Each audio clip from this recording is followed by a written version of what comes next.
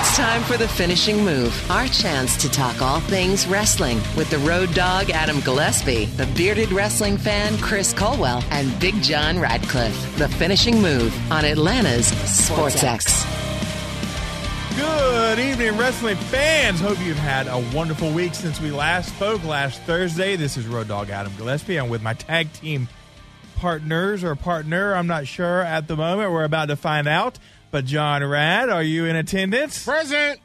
Chris Colwell, are you in attendance? Present. All right, so Chris, I guess, is not with us yet, although he just texted me. There he is. He made it. Welcome aboard. What's up, guys? Not much. Okay, can we pull the curtain back a little bit here? Go for it. In true Colwell fashion, show starts at 7, Colwell gets here at 7. Hello, everybody. True Colwell fashion. He's the Buck Bellew of the finishing move. We didn't have to go to Stone Cold names. Steve Austin, who shows up halfway through a Monday Night Raw back in the Attitude Era. Like, wasn't he supposed to be there like at 2 o'clock in the afternoon? He shows up halfway through the show, gets interviewed, goes and beats somebody down in the ring. Yeah, but that's Stone me right Cold now. earned the clout to do that. I don't know if you're putting yourself on Stone Cold level. I'm thinking more of a Nick Bockwinkel. The But he was on Brooklyn Brooklyn Brawler. Brawler. Barry The Horowitz. Repo Man. Yeah. Hey, I'll pat myself on the back if you want to call me Barry H. Well, it's been another full week of wrestling. Of course, all of our usual Monday, Wednesdays, and Fridays activities. And this week we had Sunday. We had a WWE pay-per-view, the second WWE pay-per-view that has kind of fallen under this new temporary world that we're living in, Money in the Bank. And WWE got a little, that one that we call uncreative. They got a very creative with at least one of the matches that they had at Money in the Bank, and we'll talk about that in a moment.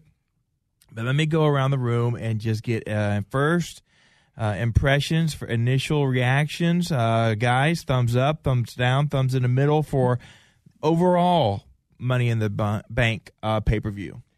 Thumbs in the middle for me. I think there were some portions of it that were very predictable.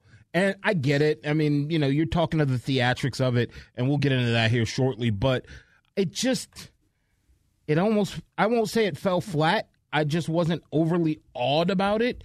It was different. I guess I have to give them credit for being different and working with the situation that we're in. Kudos to them for being different. But other than that, it just kind of fell right in the middle for me. Colwell. Yeah, I'm kind of with John on that one. I mean, yeah, there's predictability amongst the matches back at the Performance Center, but I thought the matches were solid, so I did enjoy them. My biggest complaint, I mean, I don't know how many folks thought the actual Money in the Bank match itself was overly creative. I mean, it was outside the box, but it just didn't do a whole lot for me. To me, you lost some of that drama that you normally get in a traditional Money in the Bank ladder match. Also, how do you lose the drama if you don't know who's going to win? And it's ultimately the same match. It is, but look at what we got at the women's match. You ended up with, there were 6 competitors. Only 3 of them actually made it into the ring to actually go after the briefcase. And it was a similar kind of situation with the men. You didn't really feel like the drama didn't unfold in the ring, which is kind of more what we're used to. And I just, the ring was the whole building. Very true, but you know what? I'm conditioned to the Money in the Bank match that we've had for years, and I get it. They try to do something different, you know. And so you crap on them when they don't do something different, and then you crap on them when they do something different. So do. But I don't know how WWE can win in your eyes. I mean, look, the way I look at it is they tried. I give them all the credit in the world for it. That doesn't mean that it's going to be a hit every time they try something, Correct. But I commend them for going for it. I didn't say that, you know, I'm not condemning them for doing this match. I'm just saying it didn't work for me. Okay, I'm going to give it a thumbs up. Once again, I'm going to say, given the conditions, the current circumstances, they did the best they could under the circumstances, kind of like with WrestleMania. Now, the Money in the Bank ladder match itself, since we've already kind of gotten into that, there were definitely parts of it I liked. There were definitely parts of it I didn't like. There were even parts of it I didn't understand. Why were Asuka and Baron Corbin fighting at the top of the ladder? Why did Baron care if Asuka got the women's title and vice versa? So, you know, I thought it was confusing. that part was confusing to me. From there, I went to the thought process of, and honestly, I might have even given them credit if they would have gone this route, because you nailed on what I was thinking. Then if that's the case, could another woman have come along and grabbed the other briefcase? That's what I was wondering at the time that happened. One could have taken the Raw, one could have taken it to SmackDown. Yeah. So that's where I had a little bit confusion in terms of it, was just that scenario of, well, wait, this doesn't make sense. In the Shayna Baszler choking out Rey Mysterio. First of all, that was kind of dirty to choke out Rey Mysterio. I mean, the man deserves a little bit more respect. He had a rough night. He had a rough month. He had a rough month, man. I agree. 2 days. I thought about that as well. I was like, okay, or are they changing the rules where maybe 2 women or 2 men could get each get a briefcase? Or, and I agree with you. I do agree with you, Chris, on the point where the match kind of culminated without even all 6 women superstars at least being in the ring area. Although I do understand that the whole building, I guess, was considered the ring. They obviously went for some laughs at some points during the night with the appearance of Doink and Brother Love and Vince McMahon and John. Now I can't Laurinaitis. think of it. Yeah, Laurinaitis, and of course with and now the one person, Dana Brooke, winning grabbing the briefcase from, was that real money in that? No, because if that was, it don't look real. If I was her, I would have taken that briefcase full of money and ran. Well, she got hit with a poster, remember? So she wasn't going too far. And like you said, the creative portion of it, but I guess the portions of it where it just left so many holes, and particularly for something that you kind of could have edited, and it was edited, that you could have edited and tweaked and said, all right, let's reshoot this. That's where it kind of fell short for me. But all in all, I get what they're doing. I give the A for effort, but it's still... Well, how awkward was that? Like, it was clear that the Stephanie McMahon part that was badly edited together. That was poorly edited. And then you had, I think that was like, they had already filmed everything. It was like 3 days later, and why don't we put Stephanie McMahon in there yelling at Dana Brooke that she grabbed the wrong briefcase, because that was really bad. Something we asked ourselves last week was, will any superstars be thrown off of the building? At first reaction, it looked like 2 of them, or first thought, it looked like 2 of them were thrown off the building, with Ray and Alistair. Of course, the next night on Raw, we were told, well, they didn't go off the building. They only went down to a second lower level roof. And they're okay. They came back completely fine the next night, or at least Ray did it. Alistair, yeah, they both did. They tagged together and wrestled the next night. So that was kind of predictable. We saw that coming. One thing that I don't think anybody saw coming was Otis winning the Money in the Bank for the men. That he would have been the last of the 6 I would have picked to get that briefcase. Did anybody get that right? No, I was nowhere near that one. I never had a guess, particularly when we saw on SmackDown he couldn't climb the ladder, and I thought maybe they would have gone like the Big Show method, where he would have had to get a special ladder. But if you would have had me put money in Vegas on this one, I would have never got it. And I had Aleister Black winning this all the way based on his kind of slow push that they've given him, and it would have been a good rise for him. But I don't know. I mean, who would have called that? And he did do the interview, I think, last week, where he said that if he won it, him and Tucker were going to go after the tag titles instead of the world titles. So is there going to be a swerve here where we reveal that you can now challenge for whatever title you want to? Well, hasn't that always been the case? The briefcase. Hasn't that been the case for that? You challenge for one of the world titles, but not any title. Period. I would argue that. I don't know. TNA had a thing like that, I think, at one point. Well, the question would be, why would you challenge for the IC belt or the U.S. belt? I mean, you would obviously want the world, but in his world of belts, the tag team is the world, championship. Maybe Mandy will talk some sense into him. I don't know. Time will only tell. Asuka winning the other one for the women. I'm fine with that. I like Asuka. I think she'll be a good, now that we know, champion, not just a potential champion. That was well-deserved, I think, on her part. Yeah, I think so, too, especially of the group of competitors. I think if Becky had not ended up pregnant, which we'll talk about later. How do you make that sound like a punishment? A little more in detail. I think. Yeah, come on now. Expecting father here. It really set up for Shayna to win that and then potentially cash in on Becky at some point down the road. So Asuka or Shayna really winning that, I think, was fine for me. No, I agree. I was perfectly okay with Asuka winning, and particularly because I hope that means that's the end of the Kabuki Warriors, and hopefully at some point in time these women's tag team belts will go away because it's just not working. The whole situation's not working. I'm perfectly okay with Asuka getting it. I hope she gets a longer title run this go round. I think she's a really good heel.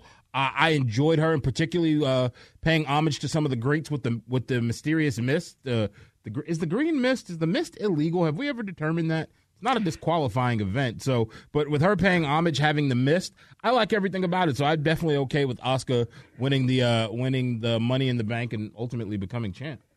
Well, and I'm with you, John. I mean, a long title reign would be good here. I think basically what happened on Monday more or less signals that she's a babyface now. Which, I mean, you kind of had her and Shayna and Nia Jax kind of positioned as potentially like the three big heels to go up against Becky. Now that Becky's gone, somebody's got to be the babyface. So Asuka can kind of be in that role like she was in NXT. But, you know, somebody that I would have liked to have actually seen win it, and I think, John, you'll agree with me on this one a little bit, would have been Nia. Because that's someone that has never quite, you know, injuries have interfered with kind of her ability to be that kind of top women's wrestler. And she's got the ability and the personality and just that look. It would have been nice to see her maybe get a shot at it. I'd like to say I'd agree with you on that one, but in this instance, I don't. I like Nia Jax kind of where she is. She has to have more work to go into her in terms of what she does, and even watching a little bit more as of late, the way she's been handling, not just – I'm not criticizing the in-ring performance, just she's like Braun Strowman to me.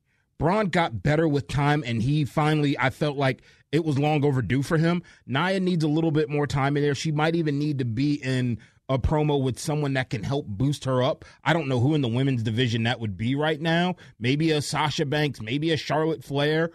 But right now, I don't think she's in a position where she needs to be right there. Because ultimately, where you have limited combatants for the women's title, you can't put her there yet. She's just not ready to me. I wonder if Nia's kind of been, you know, we've kind of speculated on this show, at least I know John and I have, that if you seem to be injury prone or you're throughout your career, you have a lot of injuries, that you kind of pay for that and by not getting titles or title pushes. And I think Nia may be in that category. Unfortunately, if there is a true category like that, I think the other name you just kind of threw out there, Braun, definitely I feel was in that category for a little while, but now he's finally got his opportunity to see how he can go with it. Of course, Nia's had the championship before, and I think she will be once again, a good champion down the road. We'll just see what happens. Were there any other matches? I know you two guys said this was a very predictable pay-per-view. But were there any other matches that did kind of surprise you? Drew retained. That's not surprising, I don't think. Braun retaining, I don't feel was surprising. I don't think they were just going to take it off of him that quick. Bayley beating Tamina. Yeah, she retained. That was predictable. I think, and this is sad to say, and hopefully this leads to something going further down the road. That would be an interesting combination. And if you've watched TNA for a long time, Bobby Lashley taking on R-Truth and MVP handing it over. I hope that actually puts together. We saw back in TNA, I don't remember what year it was, where it was Bobby Lashley, Sean King, and MVP were a part of a stable that were put together. I think it would be great for Bobby Lashley to have someone like MVP in his corner. The whole Lana thing, it's run its course. Rusev's now gone, so there's really nothing there anymore. It might even be time. It would be good to see him with. You know, MVP I don't think is going anywhere. I know he's a producer, but I think it would be fun to see him out there as a manager with Bobby Lashley, where he's managing the monster, and even something that you could see later on down the road, and I don't know how you guys would feel about it, that would be fun, where you have MVP, he's in the corner of Bobby Lashley, and you bring out Brock Lesnar with Paul Heyman in his corner. And these are both guys, they both have MMA fighting backgrounds. These guys are both built like mountains. I think it would be something fun. You're not going to get the greatest match in the world, but you're going to get something that could be a very fun program and a fun build-up. Of course, 24 hours later on Raw, we did see some more teaming up of MVP and and Bobby Lashley. So it does look like that pairing is coming together. Of course, initially, I what I wanted to see out of the return of Bobby Lashley to WWE was him going with Brock Lesnar because of the MMA background that both of those guys have, and rumors have started to surface again that might have been some of the post WrestleMania plans for Brock Lesnar whenever he does decide to surface again in the WWE. So hopefully that will happen. I would look forward to something like that. Let me ask you guys. I was we were watching this at my house, or I was watching it. Rachel definitely doesn't. And Madison was in bed. But it was so like, who what? was we? So, I don't know. My dogs, me and my dogs were sitting around watching it. And it was like, what? 9:30, 10 o'clock. And we were in this final match. And I was like, well, is there another match? After this Money in the Bank, I thought this would be the main event. And we've already had all the championships. This pay-per-view was definitely shorter than the normal pay-per-view that we're used to, which is what, 4 hours? It's kind of gotten to that point. It used to be the normal 3-hour show, but this was definitely, I think that you looked, the record showed that the only other pay-per-view since in your house pay-per-views that happened years ago that were traditionally about 2 hours was that December to Dismember pay-per-view that was just awful from, I think, 06 or 07. And, to me, it didn't bother me because, look, we all know kind of what we're dealing with as far as how these matches feel, and the longer the night goes, the more monotonous. Just look at it like watching a Monday Night Raw that seems to go on and on forever. It did that with a crowd. It does it even more without a crowd. You don't need 3 hours of a pay-per-view right now, especially when it's just Money in the Bank or Backlash or any of these secondary pay-per-views that lead up to the Big Four. You want 3 hours for SummerSlam or Survivor Series or whatever, fine. Let's just go 2 hours right now or a little bit over and stick with that. I think it's a good amount of time. Reportedly, Vince McMahon has come out and said he wants shorter pay-per-views in this new era that we're in, at least temporarily. And I'm all for that as well. I'm all for 2 nights of WrestleMania, and I'm for shorter pay-per-views, at least like you said, and these ones that really are not the big four for WWE. Maybe every now and then you have another one that is a little bit longer. But I'm all for the shorter pay-per-views. It makes it for an easier night for, I think, all fans out there. Can I get a shorter Monday Night Raw, too? Yeah, I think that's something fans have been asking for a long time. I think Vince learned from WrestleMania. I think hopefully he did that under the pretense of, you know what, shorter, I get better. Because when you're going longer, and you nailed it right on the head, Adam, where your daughter, she was in bed. If you're still trying to cater yourself towards kids, then you can't have this running 11, 12 o'clock at night. I don't know what 8, 9, 10-year-old, there might be some out there, mine isn't, but I don't know what 8, 9, or 10-year-old is up till 10, 11 o'clock on a Sunday. And, even in these strange times that we're in, it's still a school night. My kid still has to get up, even though it is just down the hall, to go to school. You can't just have them running to the wee hours of the night. You get a shorter pay-per-view in there. I think even if you're creative enough, and even at that point in time, maybe you make it really special. You earn your way to a pay-per-view. We're not going to just dump anybody on there. I'm going to take my best of the best. I'm going to let them put on a program, put on a pay-per-view, put on a match, let it be entertaining, and let them tell the story like you would want to see in it. And no more of these, Adam, we've been very critical of it. No more of the pre-shows. No more of all this extra filler. No more of these extra promos. Put on a pay-per-view that's going to be entertaining with your best of the best, your absolute best, and you earn your way to it. And I think it would even open the door to the old WCW days where, why am I drawing a blank? What was it called? It was like it was on Wednesday or Thursday night. Thunder? Yeah, it's not Thunder, but Clash of the Champions. Oh, yeah. Do like an old school Clash of the Champions. You you can put some lower cards on there if you want, but your pay-per-views, make them special again. Well, they had WWE had their version of that too, Saturday Night Main Event. So they're familiar with that as well. So go back to something of that style, and let's get the best of the best out there. Let's stop putting jobbers up there, and that's no disrespect to anyone in particular, but let's stop putting jobbers up there. Let's stop putting guys who hadn't earned their right to be up there on our television, where at that point in time, guys like us are like, all right, well, I'm going to go get some popcorn because this is going to go for a while. When we return, we're going to go over the top rope. We've got a lot to talk about, including the situation current for Becky Lynch that we just referred to a little bit ago. Isn't that the guy from Jersey Shore? Nice abs. Well, I don't think he had anything to do with this situation. I hope not. If not, somebody who's going to have an issue with that. We're going to talk, is a legend going away from the business? And we're going to talk about another legend returning to the business when we go over the top rope, when we return here on The Finishing Move.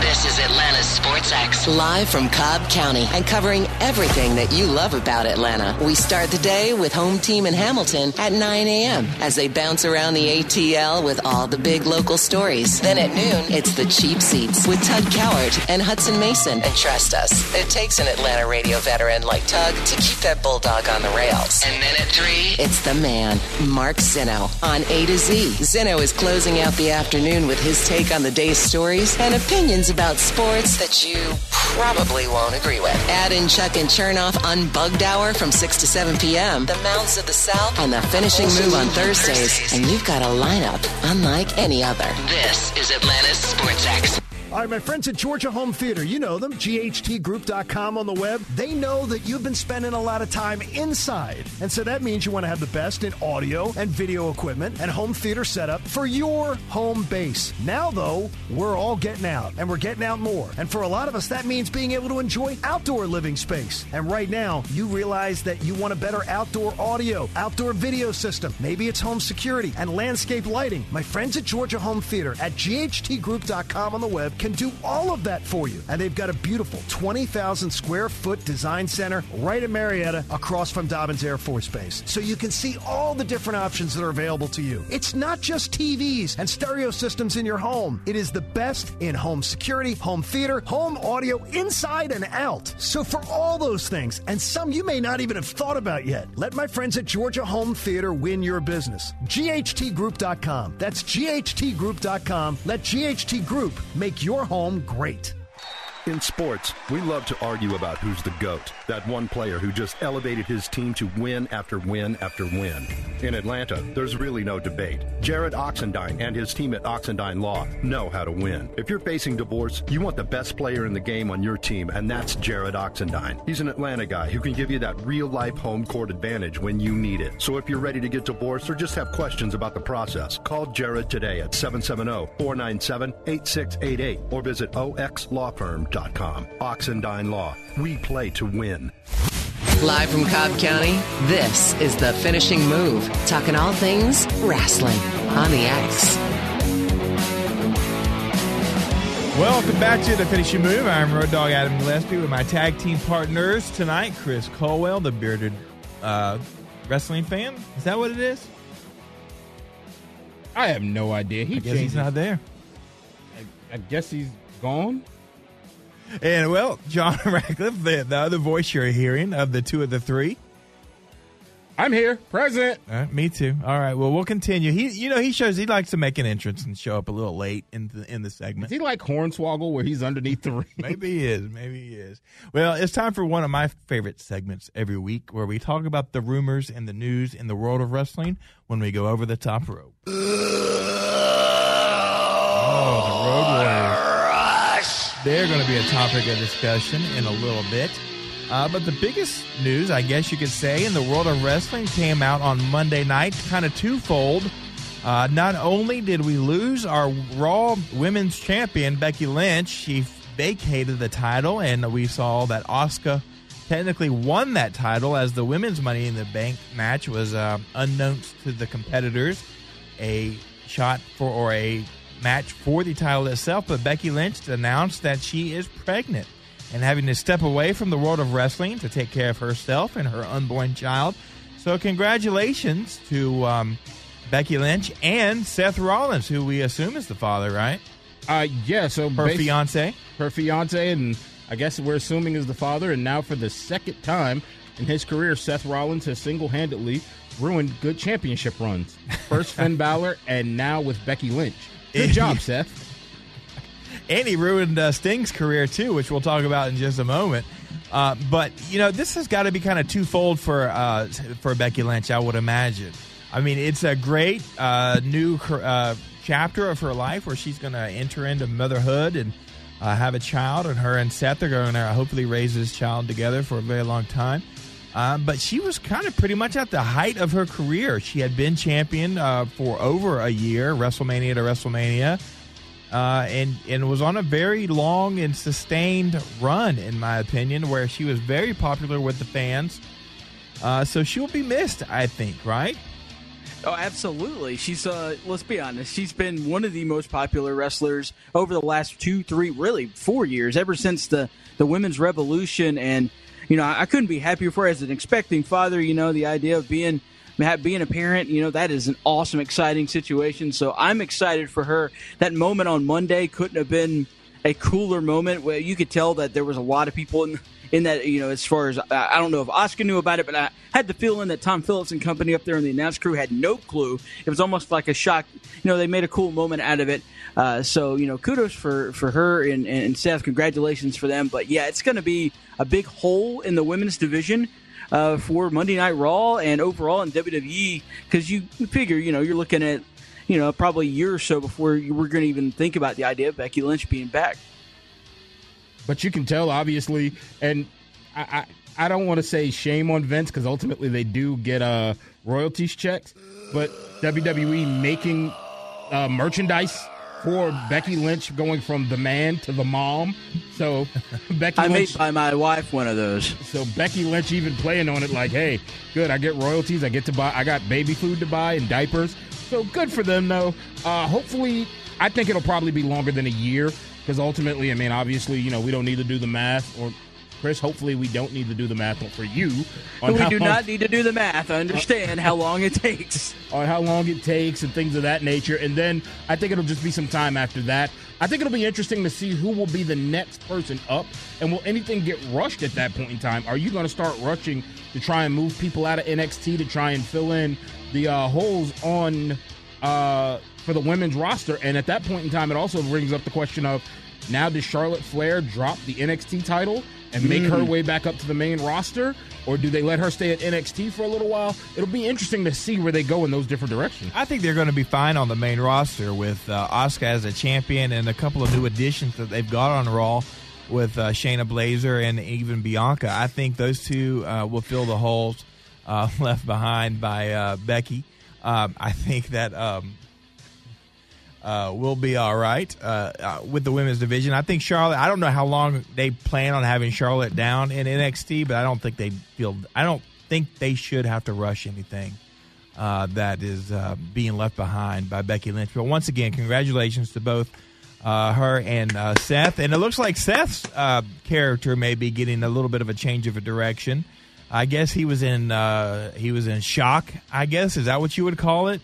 In his match, where he just stood there on the ring apron for the majority of it. It kind of I was going to use a big word, but I couldn't remember how to pronounce it.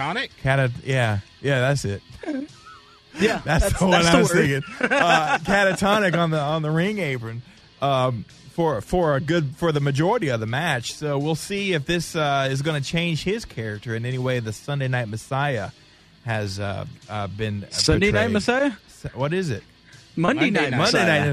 I don't see him on Sunday night church services. That's right. Now. That's what got me confused because. All right. Stop with the two-syllable we words. We could be saying goodbye to a legend, at least as far as any on-screen time. He hasn't really competed in a match in a very long time, but Sting's WWE contract has expired. What do you guys feel about this? I know some of you guys don't really like it when these legends appear on TV. I do really like it. I was interested in the fact that they were talking about maybe doing a Undertaker Sting match in this Boneyard match style where they could go back in and kind of movie produce it, edit it, make it look good, start and stop it when they need to. I was kind of hoping for that. Of course, it's not said that he couldn't re-sign with WWE still. There are rumors that he could do a merchandising deal with him. There are rumors that he could go to AEW. Do either of you guys have a preference on what you want to see Sting do? Well, I love the idea of the Boneyard match or something along those lines, something really over the top based off of both of their gimmicks. I'm with you on that one, Gillespie, but you know what? I think he would be a good fit just based on the fact that AEW's on TNT and you kind of got that background there, and they've done such a good job. Me and John both were kind of against the idea of these legends coming back and having these big matches all the time and taking up a spot for somebody that You know what I mean. But with AEW, they've done a really good job. The focal point is not on these legends. They are supporting characters. You've got someone like Jake Roberts who's helping out a Lance Archer. You've got Arn Anderson there to be kind of the coach of Cody Rhodes, and you had the little run with DDP. But nobody's ever been placed into that big-time spot where they're main eventing a pay-per-view. And for me, Sting might fit that mold now for an AEW. I don't know what that means, who he would be paired with, maybe mentoring a guy like Darby Allin, who's kind of out there, that kind of darker character. Maybe that's something they could do. I don't know. But either way, honestly, I think we'd win as fans. If we get that big match with Undertaker in some way, shape, or form, great. If we get him in AEW, great too. Yeah, I mean, look, I'm a Sting fan. I don't want, and let's be clear, I don't want to see Sting fight anymore. I don't want to see The Undertaker wrestle anymore. And that's no disrespect to him. I enjoyed the Boneyard match, and I like the concept of the editing and the theatrics and the drama of it. And it's not to doubt anything that The Undertaker can do, because he appears to be in amazing shape, even for his age. It's just kind of one of those things of, you don't want to see your heroes get old. You don't want to see them go out there longer than they need to. And it was one of those scenarios, the same thing. I don't want to see Sting and Undertaker do that anymore. I've thought about it. I'd love to see him in AEW. I keep trying to figure out, where does Sting fit in AEW? I mean, that would be my question, too. I don't see where he just fits. I mean, technically, where's he fitting in WWE? He's not doing anything in WWE except maybe fan appearances at Fan Fest and such like that, and they're making money off of merchandising. And they're making money off of merchandising him. But I don't know if his wrestling days are done. I just don't know where you fit him in the managerial role. Yeah, I don't know exactly where you put him. Who does he even look like he matches up with in terms of it? It is one of those things. If you bring him out there, do you put him with, say, for instance, and he's another old wrestler? Do you put him with Matt Hardy? You put the lunatic Sting with Matt Hardy. Do you put him with Dean Ambrose, John Moxley? I just don't know where he fits yet, and that's something that it'd be intriguing to see him do that, to see how it works out. It's got to be an up-and-coming guy. It can't be a major name like a Matt Hardy or, like you mentioned, Dean Ambrose. Or John Moxley, I'm sorry. I mean, look, it's got to be much like, Lance Archer kind of came over and was put with Jake Roberts. Lance Archer wasn't exactly a household name in the States. People knew him over in Japan. Now you're going to really give him rise. He's in this feud with Cody, which started out as Jake Roberts versus Cody. That's where you put Sting in. You find somebody that's on the roster that's a little troubled, if you will, and let Sting be that kind of uplifting, mentor, I guess, would be the route that I would go. If you're going to do that, who that would be, I don't know. And it could be something like we saw with Bret Hart, and that was one of the rumors for Sting with the AEW. He would be the guy who presented the TNT Championship to the winner of the Lance Archer-Cody Rhodes match, and we saw Bret Hart kind of present the main championship belt when that match went down initially. So, and we haven't seen him back in AEW since. So it could have been just a one-time thing in the AEW for Sting. I don't know. We'll see what happens. I'm a Sting fan. If his that's one of the things I will always hold against WWE is that they killed his career and the way they handled him when he did finally sign on with them. He should have won that match against Triple H at WrestleMania. Injuries happen. I'm not going to hate on Seth Rollins for that, although this is a number of injuries for him now. But for Sting to have 1-2 in WWE history, and that one coming in a tag team match on Raw is very disappointing on how they handled Sting, and something I'll never get over.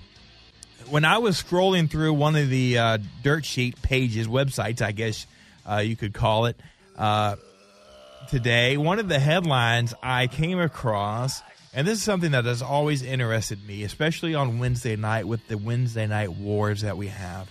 This is the headline. AEW Dynamite draws lowest viewership in show history. Well, first off, their show hasn't even been on for a full year, so give them a little bit of a break here. But so there's the glass half empty for AEW. Here's the glass half full for AEW. However, still beats WWE NXT. So But this is happening across the board. Raw is hitting lows. SmackDown is hitting lows. AEW is hitting an all-time low, even though they haven't even been on TV for a year.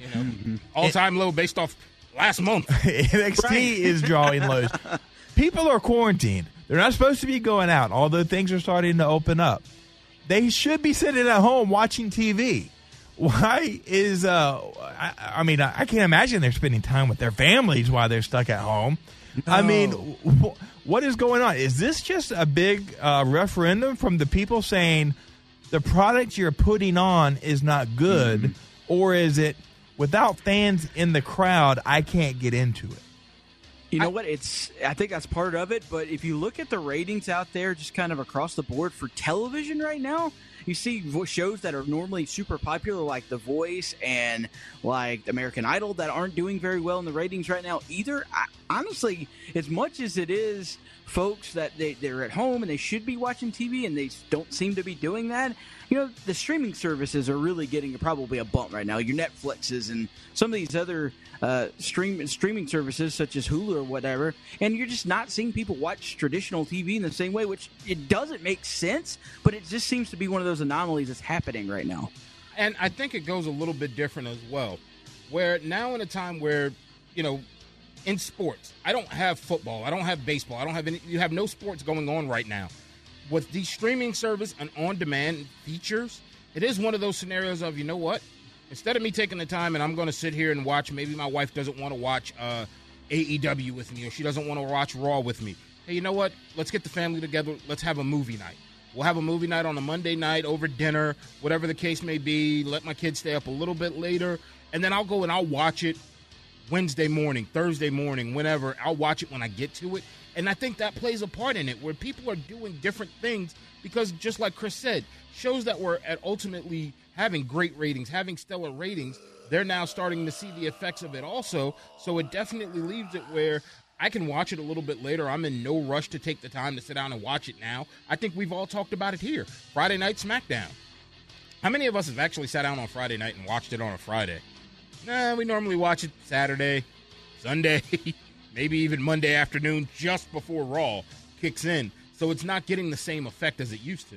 And if you look at Backstage, if you can find your channel, FS1 comes on at, 10 or 11 o'clock at night on FS1 Backstage. Those ratings for that show are consistently so bad, they're not even showing up in like the cable top 150 shows that are getting rated. So WWE has got to be feeling some heat with some of these ratings based off of some of these big TV contracts that they just signed with Fox and NBC Universal. And they're not really delivering on it. And maybe even TNT, too. I mean, it's lows. They're not hitting over 1 million viewers, but at least I guess they can go and say, hey, we're beating the other guys. But, I mean, you got to think also for TNT right now, if they didn't have Impact Wrestling, there is no basketball. You got to keep it AEW. Can you find Impact? You got to remember, right now, they would have the NBA Finals. They would be airing the NBA games, so they probably have to be looking at it glass half full, glass half empty, that, yes, the ratings are going down, but you know what? At least we have something in the world of sports that we can air with it. Something we've already alluded to a couple times on this show is we're going to see the return of Mike Tyson. He's going to be at Double or Nothing in 2 weeks. He is going to present the TNT Championship to the winner of the Cody Rhodes versus Lance Archer match. Are you guys excited to see Mike back in the ring, at least presenting a title? And if so, do you hope it maybe leads to something else for Iron Mike?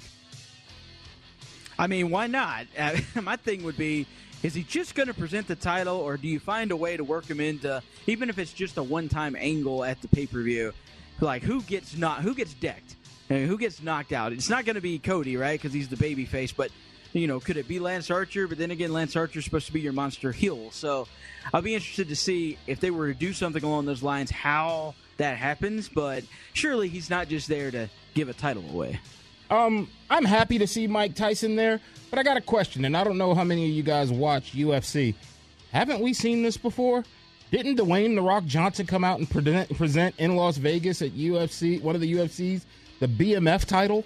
So I get your creativity. What's that stand for again? We can't say that right now. We can, when we do another podcast, we'll say it there. It's okay. But I get what you're trying to do. And hopefully we do get to see Mike Tyson get involved with something. Hopefully somebody, I would actually even hope that someone like why am I drawing a blank on his name? The Scarf, MJF comes out and, he kind of pokes Mike Tyson in the chest and Mike Tyson kind of gives him an overhand right. I'd love to see something like that. A Chris Jericho maybe. But other than that, let me see the one-off and then we're done with Mike Tyson. I'm still a Mike Tyson fan. I still love everything that he's done in the world of boxing. But let's not go crazy with this look. I agree. I don't think we need to get much more out of Mike than what we're going to get. Maybe just the appearance. But I got to imagine that they are going to pay Mike, a pretty hefty sum. And what you equate that to is, all right, if we're going to pay you X amount of dollars to appear on our pay-per-view, we're at least hoping that people are going to tune into the pay-per-view and buy it based on the fact that you're a part of it, and it's going to kind of offset the cost of us probably having to travel him private plane from Vegas to Jacksonville for the pay-per-view. I don't see anybody saying, I want to buy this pay-per-view because Mike Tyson is on it. Now, back at WrestleMania, 14, when he was involved with Stone Cold and Shawn Michaels in that match, people probably did buy that pay-per-view to see if Stone Cold was going to get in Mike Tyson's face and how it was going to play out on that pay-per-view. I don't see any reason for this. What I have to imagine is a pretty hefty price tag for Mike Tyson. It's nothing more than added value, for a one-off. I guess, really, for the pay-per-view. Yeah, right, absolutely. And I mean, surely they're not paying him what WWE paid him back in 1998, but his value isn't what it was 20 some odd years ago, however long it was, but I mean, it's just a nice little added thing. The question is, is the price they spend or what they're paying him to come in for this, is it going to be worth it in the long run? I don't know. I mean, if we find out how much he actually makes for this, I guess then we can judge. But I don't know. I just think it's a cool little added thing that we'll get with that pay-per-view. I'm with you, Adam. Whether or not it actually pays off for them in the long run or even in the short term here, I don't know. WWE is already having to look ahead with the current situation that we are all temporarily living in here with the COVID-19 issues. And they are looking at SummerSlam. And the city of Boston is saying, we're probably not going to do any big gatherings, at least even through Labor Day. SummerSlam is scheduled for late August. So those two timelines don't really match up.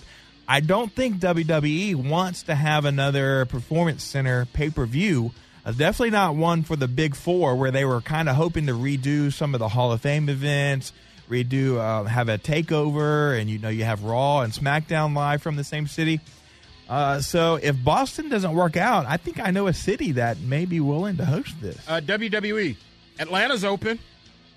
We're right here. We're opening up down here. We're good. And by then, we may be able to host, maybe not a full Mercedes-Benz, but, some level capacity at an MBS or even a State Farm Arena. Let me give you a different perspective of this. Right now, we've been watching WWE in the Performance Center with the same warehouse look. Even if you can't fill it, even if no one can be there, even if you go into Mercedes-Benz Stadium, you open the roof, you let the natural light shine in. Maybe you do it a little earlier in the day just as the sun's going down, and you just let natural sunlight, hopefully you get nice weather too, you let that natural sunlight shine in, it creates a different look.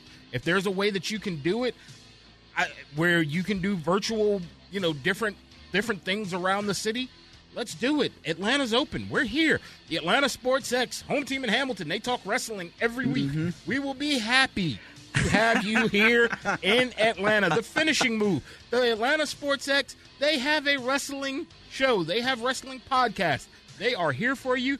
WWE Vince, I know we've been critical of you. Do not hold anything that Chris Colwell has said about you personal. Whoa, he knows not what he speak. He has pregnancy brain. We are here for you. Hey, I'm all for it. And if they don't do Mercedes-Benz, I hear there's an open stadium right next to where you guys are currently on the air. That might be a good place to do an outdoor-style SummerSlam. I think I said Mercedes-Benz, but I think that would be way too big for what they're going to be able to fill size-wise, at least not because fans don't want to go, but because of just what guidelines will probably allow. So a place like State Farm, Gwinnett Arena, I think the Roxy probably. No, I love our friends over there at the Roxy, but that's probably a little too small for it a big pay per view. Impact Wrestling couldn't fill it, so True S Park. Wow, shots fired. But if he's looking to move it, I hope it comes to Atlanta. I would love to see SummerSlam come to Atlanta. I would definitely be in attendance for that with my mask on. If you can, I could wear my my Fiend mask that I got. So I hope it comes. I think that'd be great. I would love to even go see the NWO go into the Hall of Fame if they do end up moving that to that Hall of Fame. Let me talk about a little bit of stuff to help you fulfill your time for the rest of your quarantine period. If you're hanging out at home. We can't talk about that now. This is a That's family podcast show. only? All right, I won't talk about show. that specific thing. But this was something I really wanted to get to last week, and I'm going to get to it right now. We're going to crowbar it in whether we have time or not. I know I talked with you a little bit about this earlier, John, and Colwell, since you refused to come hang out with us, I wasn't able to really talk to you about it. But it is something we've talked about on the show. Have you watched any of the Dark Side of the Ring documentaries on Vice this season? Yes, I have watched the Jimmy Snuka and the Dino Bravo. I've enjoyed those two, and I think I'm a little behind because I know that. Oh, you're behind if you've only watched those two. No, those were the last two that I watched. Okay. Yeah, those are the last two that I've watched. I know the Road Warriors one recently came out. That was this past Tuesday. And I missed that one. That's the one I really want to see because obviously the music, not only was it just that, I'm a fan of the Road Warriors. Yeah, I remember when I when they before they even announced all the episodes, I kind of asked you guys what storylines would you like to be seen, and you said the Road Warriors before that was even announced as one of the. So I figured that'd be one you were chomping at the bit to see. Oh, I will get to it. Believe you me. I mean, and if you don't know the stories of the Road Warriors, Animal and Hawk, particularly towards the end of their career, most notably also between is it Road Warrior Animal's life? I want to make sure I get the right one. Hawk is the one that's passed away. Road Warrior Hawk's life, ultimately where he battled drug addiction, and alcoholism. He had a lot of demons that he had to deal with, and it is a story that I want to see. I've followed them for a long time throughout a wide array of different companies that they were with, and I thoroughly enjoyed them. And Chris, I don't know, have you gotten a chance to get into any of the Dark Side of the Ring shows? I don't know that I actually have Vice as a channel, so I've yet to actually find my way into watching the show. It's the same channel right next to Impact Wrestling where they come on. Oh, well, see, that's why I have to watch Impact Wrestling on Twitch every 8 to 10 p.m. for those of you looking for it. But no, the episodes, from what I've read, some of the stuff about it, some of the summaries and whatnot, I mean, it sounds so interesting. I definitely, y'all mentioned the Dino Bravo one. That's the one that's kind of in cloud that there isn't a whole lot of information up until now about that. There's just some things about it that I definitely want to see, and that's when I may have to go out of my way. I may have to, get my way onto like Apple TV or whatever and find a way just to buy an episode or something just to watch. If you haven't seen it, I think these episodes are great. The Chris Benoit, which got the season started, was excellent. It was a two-part episode on the tragedy that ended up in his life. And they also kind of touched on the tragedy of Eddie Guerrero's life a little bit and how those two guys' lives were intertwined. You had New Jack, which I think was a good episode. Brawl for it all. The Brawl for All was a great episode. Looking back at that, and I heard that Vince McMahon even talked about wanting to bring that back again. Even after that, one of my favorite episodes was David Schultz and the slap heard around the world. If you don't know about that one was a really interesting episode. A lot of them can be kind of dark and gloomy. Obviously, we just talked about the name Dark Side of Dark Side of but it doesn't have to be always be about death like Dino Bravo or Chris Benoit. I'm sorry. Or let's run down the names real quick. Well, I get it. Randy Macho Man Savage, the Von Erichs. But that's why I think the David Schultz one was so fun, in my opinion. Where he slapped that reporter for asking him if wrestling was fake and in the lawsuits. Too, by the way. What's that? I said that was well deserved. That slap. And, it's just, that's why I think that one was so much fun, just because it wasn't as dark and gloomy about the death of somebody at the end of it or the murders around somebody. So that's another one that I highly recommend. A lot of people really got into the Road Warriors. It was the second highest rated one that they've had. The highest rated one is the 2-part Chris Benoit. Now, next week's episode, the season finale for this season, I think is another one that probably could take the number 1 or 2 spot when it comes to ratings. I know I'm going to watch this one live because I'm looking forward to it. It's about the death of Owen Hart, and they've got his widow and some of his children commenting on this episode about it. And that's not something that I know she wrote. Martha wrote a book shortly afterwards, but she has not done a lot of at least TV interviews or especially in this current time. So I'm very interested to hear from her and kind of the grudge, I guess you could call it. I don't know if that's the best term. That's the perfect word for it. That she still holds against WWE and Vince McMahon. One of the reasons why Owen Hart's not in the Hall of Fame. I'm definitely looking forward to next week. And if you can, or if you have the opportunity to watch it, go back and watch some of these other ones. But that one is definitely one to watch, I think, as wrestling fans who grew up enjoying Owen Hart. If you've been paying attention, and I don't know if you guys have watched it, and I'm going somewhere with this, The Last Dance. It's an ESPN documentary on the Chicago Bulls and their run of the championships, but primarily it focuses on Michael Jordan. And one of the things everyone has talked about is they want to hear from Juanita Jordan, his ex-wife, and they want to hear about some of her side of the story from different things. That's what I think is going to be the most fun part. And I use the word fun lightly, and I apologize for that, not to be disrespectful. Interesting, maybe a better word. Yes. To hear from them. His wife, because we know Brett's feelings about it. We know the way that Brett feels about it, but to hear that side of it, to hear her feelings on it, because I remember watching that pay-per-view. I remember the cutaways. I remember the somber tones. And then as I got older, to hear that they're being told in their headsets, keep going, keep moving, keep going. Even just around here at Dickey Broadcasting, no one up here has a personal relationship with Kobe Bryant. But that day, every person, not just here, I think around the world, it was a sombering moment. So now if you can just imagine being at a live event, a guy who is like a friend, a brother, actual brother to some of the wrestlers, but a brother to some of these guys that passed away, and Vince McMahon is telling them the show must go on. They can't touch it. They can't talk about it.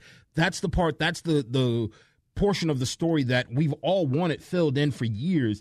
And I think you're right. It's going to be interesting to see her side, to hear her side, because there's going to be so much raw emotion that's going to be there.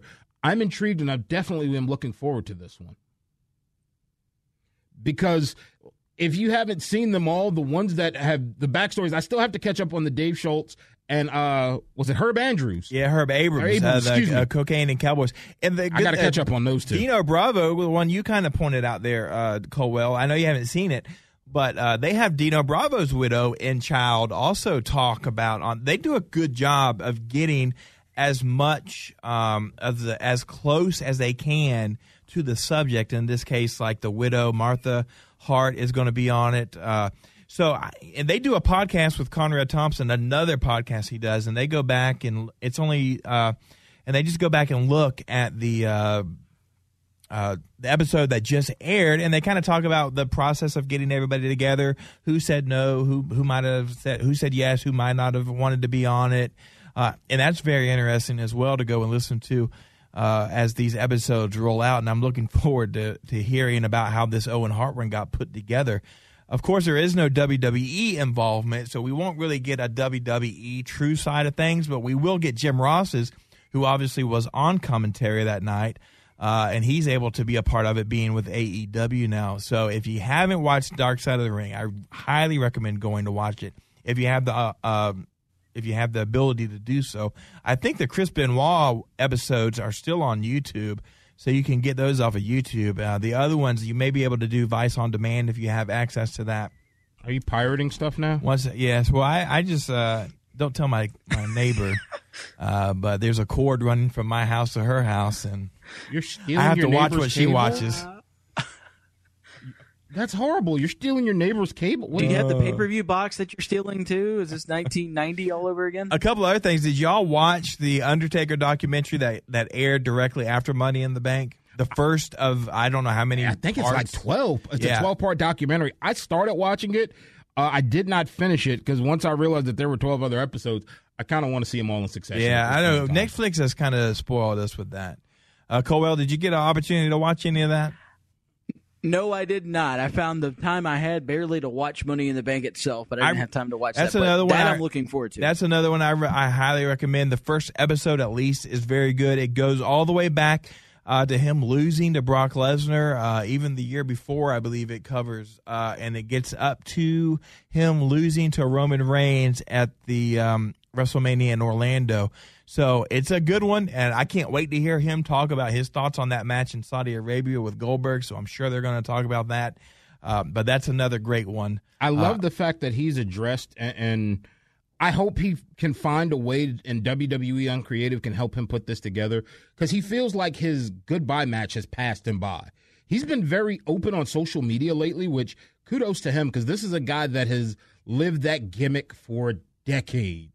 And so now for him to be as open as he is and as honest as he is and just pulling back the curtain, I love that concept of it, that he's doing that. And it is definitely something that has piqued my interest a little bit more, because if you're a wrestling fan, you have no choice but to have the utmost respect for, like I said, the gimmick that he's held on to for all of these years, the gimmick that he's kept up, and I think it'll definitely be great to see how far and how much more he pulls back. Tell me, I'll give you the break. This could have been a good go-home question. Okay, fine. Hold on. Go home! That's your home! I can't remember. Are you too good for your home? Answer me! I can't remember if it was the in this documentary, the episode 1, somebody was saying it about Undertaker, if I heard it on one of the multitude of podcasts that we all listen to. But is Undertaker the greatest character ever in wrestling? Now, that doesn't mean wrestler, like maybe you would say Ric Flair is the greatest technician, or Dean Malenko, who had 1,000 holds. Oh, I'm sorry, Chris Jericho, who had 1,001 holds, or like a Bret Hart. But the character Undertaker, is that the greatest character that has ever been in wrestling? I think so. Absolutely. I mean, the only character I would compare it to, and we mentioned it earlier because it's the dream match, would be Crow Sting. That was such a great character too. But Undertaker with the longevity. I was going to say, doesn't longevity give him the ups there? I think so, especially because he's been a constant. You know, Sting was out of the limelight for a little while, and then he was in TNA. But it was kind of at that point the character was just kind of there. The Undertaker's character evolved over time. You know, the biker gimmick, and then he morphed his way back into like a mix of the two. He worked in the MMA stuff, and still kind of kept that same over the top dead man gimmick. And I don't know how you could argue that. I'm gonna have, you're right. I'll give Undertaker 1. Can I go 1B and say Ric Flair has to be the second one? Because Richard Flair, from that 30 for 30 that they did on him, it seemed like he just took on the embodiment of Ric Flair. It didn't seem like that was his natural persona, and he just lived the gimmick for so long. He continues on to the gimmick. Am I wrong for going down that road of Ric Flair might be 1B to go with it to me? I think Flair is a great character. If you want to separate wrestler from character, I think he definitely has, the high-flying, kiss-stealing, Rolex wearing, Flying Space Mountain. Yeah, I mean, that's a great character as well. But, man, the dedication that you had to give to, sell the Undertaker character, right. I think right. Every guy out there would love to be the Ric Flair character it's this part of this documentary it's just interesting because this is a character and a person that we haven't really got to be able to know, because we haven't had this type of stuff done about him or talked about him. I was told back in the day when we would have the Ultimate Warrior documentaries, or they did the Hulk Hogan or whoever, that they purposely kept Undertaker, I can't think of his real name now. Mark Galloway. Yes, off of those, because they didn't want to ruin the character of the Undertaker by showing you the real person behind the character. I feel like we knew Ric Flair. But also at the same time, you're right. We did know Ric Flair, and maybe because it did come out years later, where The Undertaker, he joined, you had guys like The Godfather. You had Savio Vega, where they formed like their own little opposite of the, what do I want to call it? The Authority of wrestling, and they became like the bad guys, the bullies of it. And he became more humanized. But you're right. There was a stretch there that, you don't hear of a lot of stories. You heard about Bam Bam Bigelow going up and down the roads with someone. You heard about, Shawn Michaels, Kevin Nash. The list goes on and on. You don't hear a lot of stories of, I traveled with Taker. Honestly, one of the first stories I can think of that comes to mind was when the Big Show got to WWE. And it was just kind of, they wanted to groom Big Show a little bit more, and they wanted to smooth off the rough edges for him. And they put him with The Undertaker, and Big Show said that was the first time I ever got a chance that The Undertaker was a person to me, but he was still spooky. He was still scary. And just the way that he carried himself in the businessman and the demeanor, that's the cool part about now is where he's pulling the curtain back a little bit. I do want to see how much more he'll reveal to us.